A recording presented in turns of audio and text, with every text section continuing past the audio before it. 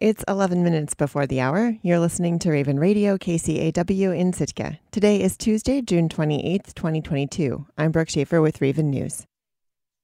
When the Sitka Assembly meets tonight, it will consider, on final reading, whether to put a new cannabis consumers tax out to the voters this fall. In early May, Assembly members Rebecca Himschoot and Kevin Knox proposed eliminating the standard 6% sales tax on cannabis and replacing it with one that would have gradually increased to 10%. But after hearing pushback from Sitkans in the cannabis industry, they amended the original proposal, reducing the highest tax rate to 8%. If approved, the proceeds would benefit the Sitka School District's Student Activities Fund, which pays for travel, supplies, and other expenses. In other business, the Assembly will consider approving new collective bargaining agreements with the two labor unions representing Sitka's firefighters and electrical workers. The city has been negotiating with the firefighters union since last November. The new contract includes an average salary increase of just over 8% for employees. The contract also includes bonuses for employees who earn advanced EMT certifications.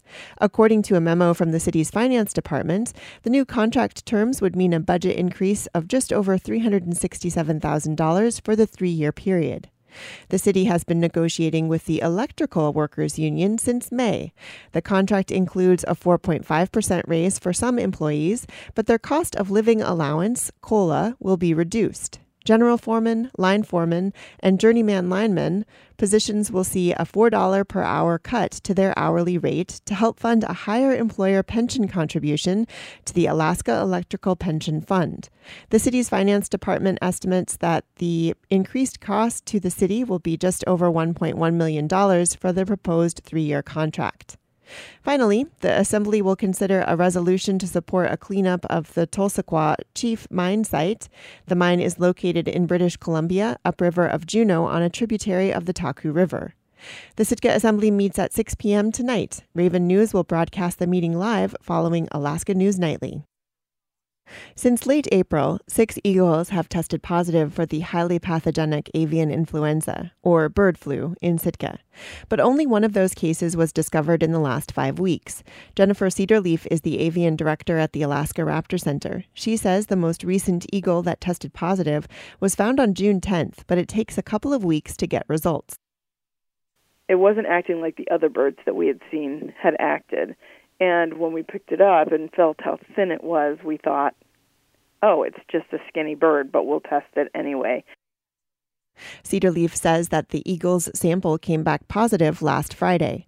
She says they've tested every bird they've picked up over the last couple of months, from ravens and crows to pigeons and robins. But so far, they've only found the virus in eagles. With the drop in cases, the center is allowing its eagles some time outside again.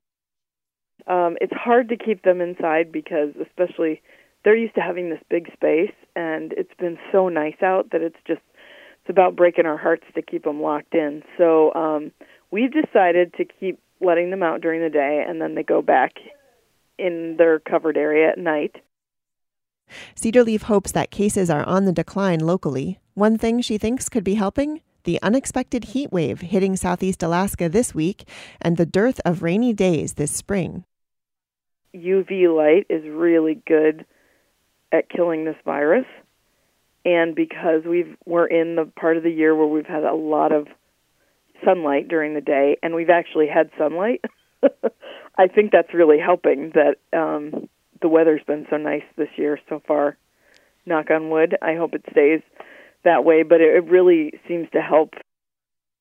The center is still open for visitation, and while they're not currently accepting outside birds for rehabilitation, Cedarleaf says they may reassess in July and open their clinic back up. She's asking that Sitkans continue to report dead birds or birds that are behaving strangely to the center. If you encounter a sick or injured bird, you can call their emergency phone line at 907-738-8662 for support. A Norwegian cruise line ship hit an iceberg on Saturday. Coast Guard divers in Juneau assessed damage to the 2,000-passenger cruise ship Norwegian Sun. Claire Strempel reports for KTOO. A spokesperson for Norwegian Cruise Line said the ship was engulfed by dense fog, limiting visibility, when it hit an iceberg near Hubbard Glacier.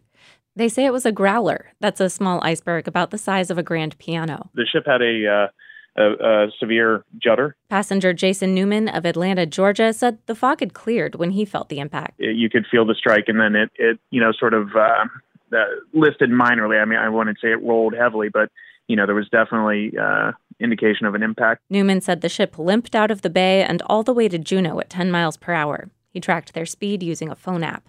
The ship skipped its scheduled Skagway stop the next day and reached Juneau on Sunday night at around 5 p.m. He said passengers did not hear from the captain until the morning after the strike, when he confirmed the ship had struck an iceberg. Newman says passengers were allowed a 5-hour shore leave Sunday night in Juneau, but were confined to the ship on Monday. He had planned a Jeep tour in the morning, but... And they told us that it was delayed, that they couldn't get the authority to approve us to leave the ship. They'd canceled the entire tours for everybody on board. Newman said tour buses that had lined up that morning to take passengers on shore excursions all left empty. On Monday afternoon, the cruise ship was moored at the Franklin Street dock in Juneau, where Coast Guard divers were assessing the damage. Petty Officer Lexi Preston with Coast Guard Public Affairs said after the assessment, it will be up to Cruise Lines Agencies of Alaska to determine what will happen next. Reporting in Juneau, I'm Claire Strimple. Covenant House Alaska has provided shelter services to homeless youth in Anchorage for more than 30 years. Now they're opening 2 new buildings to provide job training and longer-term housing. Alaska Public Media's Katie Anastas took a tour of the new space and has this report. CEO Allison Kerr says Covenant House leaders started thinking about this project years ago.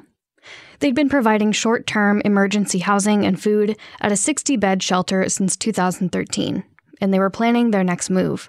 And as we were really looking to reimagine ourselves, we went to see a bunch of programs in the lower 48, and we were like, programs that had redesigned themselves. And we were like, if we could if you could do it over again, what would you do? The answer was combining long-term housing with job training. After a year of construction, Friday marked the opening of Covey Lofts and Covey Academy. The 2 buildings sit on either side of the Covenant House downtown. Kerr says the idea is to give the young people they serve more independence while keeping them connected to services. During the pandemic, we realized that congregate setting was not the safest space for our young people, nor did it give them the independence. But yet we also realized that some young people needed family and community around them so that their independence could be supported. Covey Lofts is a 4-story building with 22 apartment units. Starting in fall, they'll be open to anyone from the Covenant House shelter aged 18 to 25 in need of long-term housing. Each room has a full-size bed, a TV, a microwave, and an in-unit bathroom. The building will be staffed 24/7 by Covenant House employees. The micro units are like a really cool walk-up apartment, so to speak, for a young person. And then we also realized that, hey, there's the connection between education, employment, and training. Next door, Covey Academy offers vocational training in a variety of industries. There's an industrial kitchen where students can prepare for culinary jobs. And then this is our training kitchen. Chief Program Officer Heidi Hupert leads a tour. This is our training center where young people... There are classrooms where they'll learn about writing resumes and cover letters.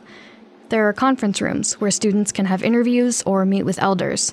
And there are high-tech simulators that let students try out driving big rigs or operating heavy equipment. Which is really exciting, so our young people can get their first taste of learning what that might be like. And, if they really get into operating a crane or a cat, this is an opportunity to then continue their education and send them to those classes to get their CDLs and some of those higher certifications.